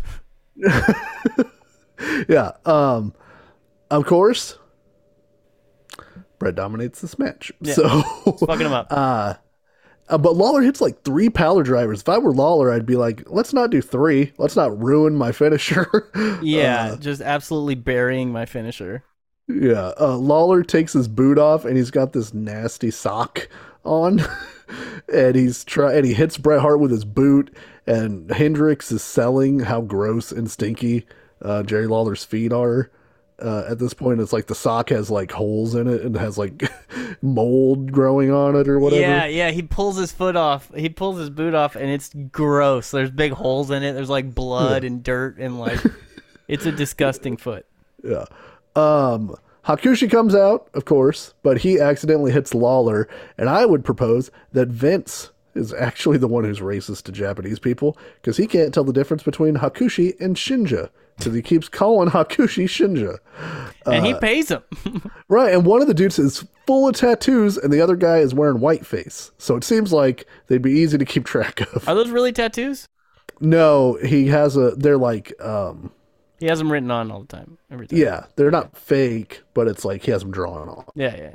So, after the miscommunication, Bret puts the sharpshooter on and Lawler submits. And then after some teasing of like, is Bret going to hold the sharpshooter too long? He let go. And Lawler tries to escape having to kiss someone's foot, because of course she would. But then more heel miscommunication. Hakushi and Lawler just cannot get on the same page. Hakushi really had a rough day at the office. Yeah. And so Bret sticks his feet in Jerry Lawler's face and mouth at the end, which is pretty gross. Yeah, like literally toe into mouth. I think he kicked his uvula. Yeah, Lawler, I mean, I don't know if Lawler knew that was going to happen or if this is another shoot from Bret. But there were some fetishists at home had a real good time with that, by the way. I think Lawler's a feet guy. So I think this is kind of a rib on him or like a joke on him. So then, of course, as the ultimate comeuppance, Bret grabs Lawler, makes him kiss his own foot, his own gross foot. So surprising flexibility from Lawler there. Yeah, I wonder if it was just like, look, man, your foot's going to your mouth. We're going to make it happen. Yeah. Regardless of how your hamstrings feel afterwards. So, of course, Lawler sells all of that expertly. Like, he's completely grossed out. He looks terrible. And that match only gets 2 3/4 stars. It lasted 9 minutes, 20 seconds. Seems like Meltzer's less forgiving of all of the like the shenanigans around these matches the more the further they go. Yeah. Did you see right after Jerry Lawler has his foot smashed to his own face, there's a commercial for the Special Olympics? Yeah, that was right when I turned it away, and if I was in a hurry, or I would have went back and watched that just to see what it looked like. Yeah, it's like WWF has been partners with the Special Olympics for 10 years. Look at all the great stuff we do. Everybody's you watched super the whole nice. thing? Yeah. I'd be surprised if they didn't like have the bushwhackers running the 100-meter runs or something. It was just like, Diesel poses with a kid, Bret Hart's hugging like a little kid, It's pure PR fluff, but it seems weird to put it after you have Bret Hart essentially bully Jerry the King Lawler. Jim Duggan talking about how that's where he got his start. Yeah, he's been the king for all this time. And on our last little vignette, Jerry Lawler has to visit the dentist because he has permanent halitosis, he fears, from the Kiss My Foot match. Yeah, they found plaque, they found tartar, they found gingivitis. Yeah, he's chewing like 1,000 pieces of gum. Yeah, during this and when he puts the first one in, I was like, man, I hope he just keeps shoving gum into his mouth this whole promo, and he did. Yeah. The man knows comedy. And this would be the introduction of Dr. Isaac Yankem, DDS. Oh, this is the introduction. Yes. I put a weird inflection on that word. This is the introduction. Yes, of Dr. Isaac Yankem, who then feuds with Bret Hart at SummerSlam 95, and then a little bit after. So they also sort of do the Memphis thing of like, Lawler's bringing in guys to beat up Bret Hart on his behalf, because because Lawler can't do it himself. So, like, Doink gets the rub, Hakushi gets the rub. In theory, Dr. Isaac Yankem gets the rub, but not really. Was this the intro to Doink? No, just like he was... Okay. Yeah. And Dr. Agatha Yankem would go on to become Mayor Glenn Jacobs. Libertarian. Yes, also known as and remembered fondly by me as Fake Diesel. So, He's Fake Diesel. He's Lauren Boebert's friend. He's a lot of things, you know? Yeah, he used to be Unabomb. He is the son of Paul Bearer. He's the rotund demon himself. Rotund demon himself. So that's it. That's the Bret Hart versus Jerry Lawler feud. Like I said, they have a couple of more small interactions and battle royals and so on. But like that's the crux of the feud. And this is one of Bret Hart's main feuds from 1993 through 1995. And it's like anytime that he's not feuding in the main event for the belt, he's got to be dealing with Lawler and Lawler's nonsense. Well, it's the perfect feud for him. He doesn't have to carry it like charisma entertainment wise. He just has to be Bret Hart and react the way Bret Hart would react to these things, and it's perfect. Yeah. And that's not really a knock on Bret Hart. He's just not Jerry Lawler in that sense. So putting Jerry Lawler in this situation to be the face in the doo-doo and to be the instigator and the antagonizer and to just rile everybody up so much was so perfect. And Bret was the perfect protagonist, the perfect hero in all of this. One thing I did notice, and I noticed this a lot with, I'm always talking about why does older wrestling feel different, right? Yeah. I feel like there's more ambient noise on these where you can hear individual people yelling. Interesting. If you listen to this and like this era of wrestling and earlier and even into the Attitude era and earlier, you could hear individual people. You don't necessarily hear what they're saying, but you hear them yelling. Like you can pick out individual voices. But now it's not that anymore. And I think it's I think maybe a different type of sound processing on the telecasts, or more. There's a lot more. I mean, it's probably mostly just the sound processing because it's not like they're playing freaking sound effects during the matches.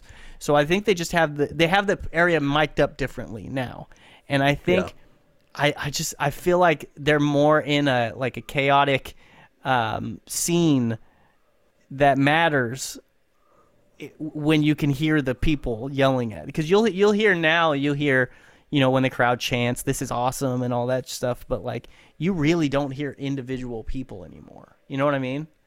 Yeah, that's interesting. I never thought about that. It's also like there's no more studio wrestling. This was also during a time when like there were marathon taping sessions, so like all of those wrestling challenges and superstars, there's like 4 or 5 hours of tapings. And so I think you get a lot more people involved, and the wrestlers were more likely, like they want that crowd reaction, especially Lawler from Memphis. Yeah. Like he's antagonizing the crowd, but he knows if I call that guy an idiot, then everybody's going to jump on, and boo me. But like I'll single this guy out, I'll single that guy out, I'll talk to this guy. And I think it's a lost art of being a heel. Well, and the problem is a lot of the times it's like now everybody knows what they're doing. Like everybody knows the trick. So everybody loves MJF right now, even though MJF is a phenomenal heel jerk off. You know what I mean? Right. But yeah, I feel like there's a difference in the sound and how the sound is presented on the telecast that makes it feel different. And some people might prefer the newer stuff. I'm not like in the good old days and people, but I prefer. I want it to sound like it's in a auditorium, like in a basketball gym or something, with people screaming at like angry people in the crowd, rather than one mass of like all that stuff. Yeah. I would be remiss if I didn't bring up the fact that during Bret Hart and Jerry Lawler's initial feud in the WWF in 1993, they also feuded in the USWA, where their roles were reversed, and Bret Hart was the heel and Jerry Lawler was the babyface. And the USWA was Lawler's promotion, and they had like a quote-unquote WWE or WWF invasion, where Lawler and Jeff Jarrett and the Memphis guys were fighting the Big Nasty WWF heels. So like Bret and Owen and The Undertaker were all involved in that. And you wouldn't see that because it was in only local Memphis wrestling. But like Bret's cutting heel promos and Lawler's firing up on Bret Hart, and the people are going crazy for it. Like, it's weird, but it's kind of cool. Like, Does the footage exist? Yeah, there's a few things. That's very interesting. And there's like a couple of promos where Lawler is like the like the greatest babyface in history, you know, and Vince sort of cut his teeth as a heel promoter in the USWA. That was kind of the storyline. Oh, I bet there's at least some really fun stuff in that. Yeah, there's a couple of promos. I think I might have sent them to you, but they weren't part of the official thing because I didn't want it to go too long. But like where Bret and Owen are cutting a promo on how stupid the Memphis wrestling fans are, and like it's great. And so it's just interesting. At the same time, there's a brief history where Bret Hart is the heel and Jerry Lawler's the babyface. Do these guys? Do these guys have a mutual respect for each other? Are they friends? Like, do they like Bret each other? said that aside from, you know, whenever Lawler stiffed him that time, that like it was an easy night at the office if you're working with Jerry Lawler, because he can generate such crowd heat. Like the matches are going to be good, and Lawler's not going to hurt you. Yeah, you know? And the matches aren't physically taxing necessarily because that's not what it's supposed to be. That's not what it was about at all. Yeah, like him and Bret and Lawler aren't going out to have a 5-star mat classic. You know, it's about heat, and it's about the good triumphing over the evil, like that sort of thing. And Lawler's just really knows all the tricks in the book because he's been a pro at this point for like 20 some odd years. Yeah, it's know? like Jerry Lawler is up there with, you know, Flair, Bret Hart, Spike Dudley, all the goats. Yeah, for me, the true kings of your on your Mount Rushmore. I love Jerry Lawler. Like he's funny. He understands. He gets it. You know, like his timing, his ability to smile and be a jerk and not just be like a brooding heel. Like, I don't know, man. Big fan. Yeah. And like that's what worked best for him. Like you're seeing a wrestling style in these matches that isn't like because he's limited now. Like that's pretty much what Lawler's been the entire time. It's just he had such charisma as a heel and as a babyface that like it worked in Memphis. He was truly like one of the biggest drawing guys in history. He broke his leg one year and business tanked because he couldn't wrestle. You know, then on his comeback, everybody. Man, I wonder how I wonder how Jarrett felt about that. I just sent you. It's only like a minute and a half long. A Bret Hart promo from the USWA where it says he shoots on Memphis wrestling. Oh, okay, for sure. I'll definitely watch that. So Lawler had a really bad stroke earlier in the year, and I'm looking it up. And he's back in Memphis now. He had been recovering in the hospital since February 6th. Apparently, it's a really bad stroke. I wonder what kind of shape he's in. There's a picture of him. He was recovering, but there's a picture of him looking fine. He's giving a thumbs up. I'm sure he's not fine, but you know what I mean. Like he looks okay. I hope he's able. I mean, 73 is tough. It's fucking old. He's as old as Bob Backlund. So, man, I hope we haven't seen the last of him. And he's I believe he's wrestled in 5 decades from the 70s to now. He's had at least one match every decade. Oh, really? Yeah. Yeah. Because he still occasionally wrestles now. Because, like, his style, he can do that. It's not a ton of bumps and all of that, you know. Did they ever have I'm sure they did. I'm sure they did Lawler versus Flair, right? In the 80s, yeah. They did Lawler versus Flair. He was like the guy that would wrestle the NWA champion. He wrestled Harley Race. He wrestled Kerry Von Erich. He wrestled Nick Bockwinkel. Like pretty much all the big names. Andre the Giant. He's wrestled everybody. Yeah. And drew money with pretty much everybody. He's the man. He's like the an king. actual, he's a legit legend. He's the goddamn king. Yeah, so enjoyable. I'm guessing. Yeah, it was great. It was great. It was one of my favorite feuds so far, I'd say. Yeah. All right. August 30th, 1993 is SummerSlam 93's date. Okay. So I looked up pop culture from that week. Our number one movie, I'm going to say you've seen it because it's been on TNT. Even if you didn't see it, it's been on TNT since probably 1995. The Fugitive with Harrison Ford. Oh yeah, I've seen pieces of it, but I haven't seen much of it. I know of the scene with the waterfall because of Millhouse. Yeah, I don't care. Yeah. Yeah, because I didn't kill my wife, and Tommy Lee Jones just goes, I don't care. There's also the Tommy Lee Jones, the famous scene where he's like, our assailant's name is Richard Kimball. He's got a 20-hour head start on us or whatever. I need you to go through every outhouse, hen house, whatever, blah, like all of these things looking for him. And it's like a really famous speech from that movie. And is Tommy Lee Jones dead, right? No, Tommy Lee Jones is alive. I thought he just recently died. Yeah, he's alive. He's alive. 76. Okay. 76 and killing it. Yeah, this movie rules. Fugitive is a dope movie. So it was number one for 6 weeks in 1993. It tells the story of Dr. Richard Kimball, who returns home to find his wife Helen mortally wounded by a one-armed assailant. And despite his best efforts, they don't think that he's the one-armed man. The mask. Right. It wasn't me. It was the one-armed man. Right.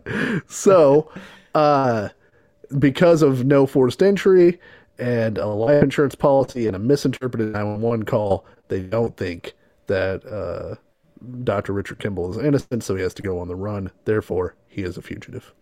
It is based on a 60s TV show, which they say is not based on the real-life story of Dr. Sam Shepard. But you tell me if you see any coincidences. Mm-hmm. Dr. Sam Shepard's wife, Marilyn Shepard, was bludgeoned to death in her bed by an unknown instrument while Dr. Sam Shepard slept on a daybed in the other room. A neighbor received an urgent call from Shepard, who pleaded for him to come home. And when the neighbor arrived, Shepard was found shirtless with his pants wet and a blood stain on his knees. And he was convicted of murder. And then later was found innocent of that murder because it wasn't him. But the fugitive, not based on Dr. Sam Shepard's life. Wait, so he called a neighbor and not the cops? It says at 5:40, a neighbor received an urgent phone call from Shepard, who pleaded for him to come to his house. When the neighbor and the wife arrived, they found him that way, and then authorities arrived shortly after. I feel like Sam Shepard deserved that. Hey, call the cops. Yeah. They said the family dog did not hear a intruder, and their son was sleeping in the adjacent room throughout the incident. The dog's like, look, I didn't hear shit, bro. Yeah, I wish I could help you out, man. He's smoking a cigarette. He's like, I'm under a lot of pressure here. So, it actually ties to pro wrestling. After Dr. Sam Shepard was exonerated for the death of his wife, he became a pro wrestler. Was he Paul Bearer? No, he was. They called him Killer Sam Shepard, which I feel like hell yeah, trying to move away from that. He invented the mandible claw as a pro wrestling move, which then became Mankind's, of course, famous wrestling move. Yeah. So the film series The Fugitive has been cited as being loosely based on Shepard's story. This claim has always been denied by the creators. But come on, man. I wonder why they deny it. Yeah, I don't know. I guess because they have reasonable deniability. I just don't know. Well, like, why don't you just tell them, hey, yeah. Because maybe they want to seem like geniuses. Like maybe they read the story and later they were like, we'll make a good TV show. And they're not quite sure how royalties work. Right. All right. 1993 is a banner year for movies, Andrew. in the year, I'm going to say you have seen 4 of these movies. Okay. Ooh, maybe 5. All right. I'm counting Jurassic Park. I have seen that one. I went to a Jurassic Park themed wedding last year. That's right. The Firm, not seen, I'm going to say. Is that the Dr. Dre vehicle? No. That's not the Firm that flopped. No. No, I haven't seen the Firm.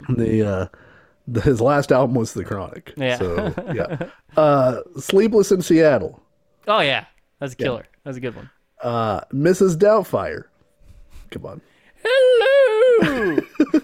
My mom thought that whenever Robin Williams as Mrs. Doubtfire said, "I have to piss like a racehorse," she thought that was the funniest thing that anybody had ever said.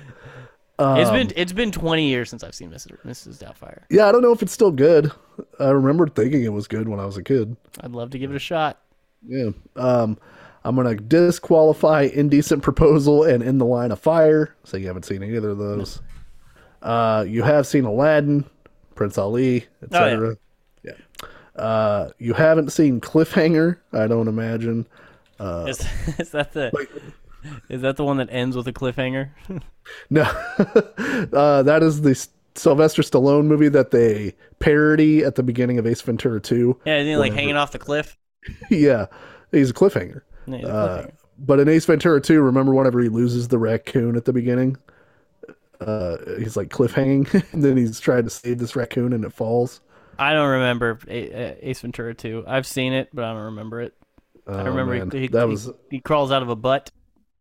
Yeah, the very well known scene crawls out of a butt. A Few Good Men. I'm gonna say you've seen it. No. Is that You Can't Handle the Truth? That You Can't Handle the Truth. Yeah, I haven't seen that one. All right, so I missed it by 1, but big year for the movies. Was Dumb and Dumber 95? I think Dumb and Dumber is 94. Oh, okay. I think Ace Ventura is 93, maybe. Hell yeah, dude. If you wanted to watch SummerSlam and then watch Groundhog Day, you're in luck because Groundhog Day had just come out on VHS. So nice. Yeah, I got you, babe. Apparently, I saw somebody. What was the guy's name that when he steps on the puddle? Oh, in the pothole? I can't remember that guy's name. Apparently, I saw somebody on Twitter who swore up and down that they stepped in a puddle and looked up and that fucking guy was standing there. Ned Ryerson or something. Isn't that his name? Yeah. Something like Nate Ryerson. Yeah. Yeah.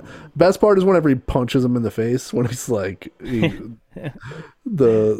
whenever he's trying to figure out what'll unlock the Groundhog Day. I like when he catches the kid and he's like, "What do you say? What do you say? What do you say?" Because the kid never says thank you. Yeah. And our number 1 song of the week is called "Can't Help Falling in Love" by UB40. I got nothing for you. Yeah, who cares? You know? Yeah. But that's it. Jerry Lawler versus Bret Hart. Feud of the 90s, possibly. Ended more satisfyingly than Sting versus Hulk Hogan. They got that going for him. Oh, 100%. It was always going to be better than that. Yeah. It didn't involve Mongo McMichael. I guess that didn't really either, right? Yeah, well, I mean, he was tangentially involved in that he was in WCW. He was around, you know? Yeah, he was hanging out in 97. So, getting paid to have -1-star matches with Scott Norton. Hell yeah, love you, Mongo. Yeah. So that's it for this week. That's all I got. There's a good one. Yeah, I thought so. I enjoyed it. Now I just have one other wrestling-centric bit that I need to show you. I'm not sure that the whole show is worth... I mean, it probably is. There's a thing that is, I think you will find so funny that we have to do a show on it. And the rest of the show is sort of non-important to it. So, what promotion is it? WCW. Okay. Of course it's WCW. And I don't have a plan for next week, so let me see if I remember when this was. No, we're not gonna do 2 wrestling shows in a row. We're not gonna go back to being a wrestling podcast. You know what I mean? Right. As much as you want us to, Dusty. Okay. No, it's fine. No, I don't know what we're doing next week though. I'm planning them. So we'll talk about that. But We will be back next. Well, certainly, we've done 95. If we don't make it to 100, like, what do we even do it for? You know? Yeah, I'm the 100's my finish line. I haven't told you that. I'm shutting the studio down. You're done after 100. I'm completely done. I'm sick of your voice. Yeah, dude, I did all the radio last week, and then I recorded the first episode of my work podcast thing, and then I'm sick of hearing my voice, bro, and I like my voice. Yeah, I listened to 2 episodes of our podcast earlier today, and I was like, all right, well, now I'm caught up. I'll let it go. So the last 2 or what? Yeah. Okay. So I listened to the beginning of the Predator one. I did a really good Dahmer for like 2 seconds. Yeah, you had it for a second. Yeah, and I just stopped. I just nailed it. Retired. Never need to go back to it. Yeah, the world heard it. You know. Yeah. So we'll be back next week because the Start Marks podcast does not give up so close to 100 episodes. No, we're gonna make it. We're gonna make it to 3,000 episodes, Dusty. I believe in us. By then, we'll have covered Battle Bowl 1991. Maybe by then we'll be good. You know? Yeah. Who knows? At least mediocre. Anyway, thank you to everyone who listened.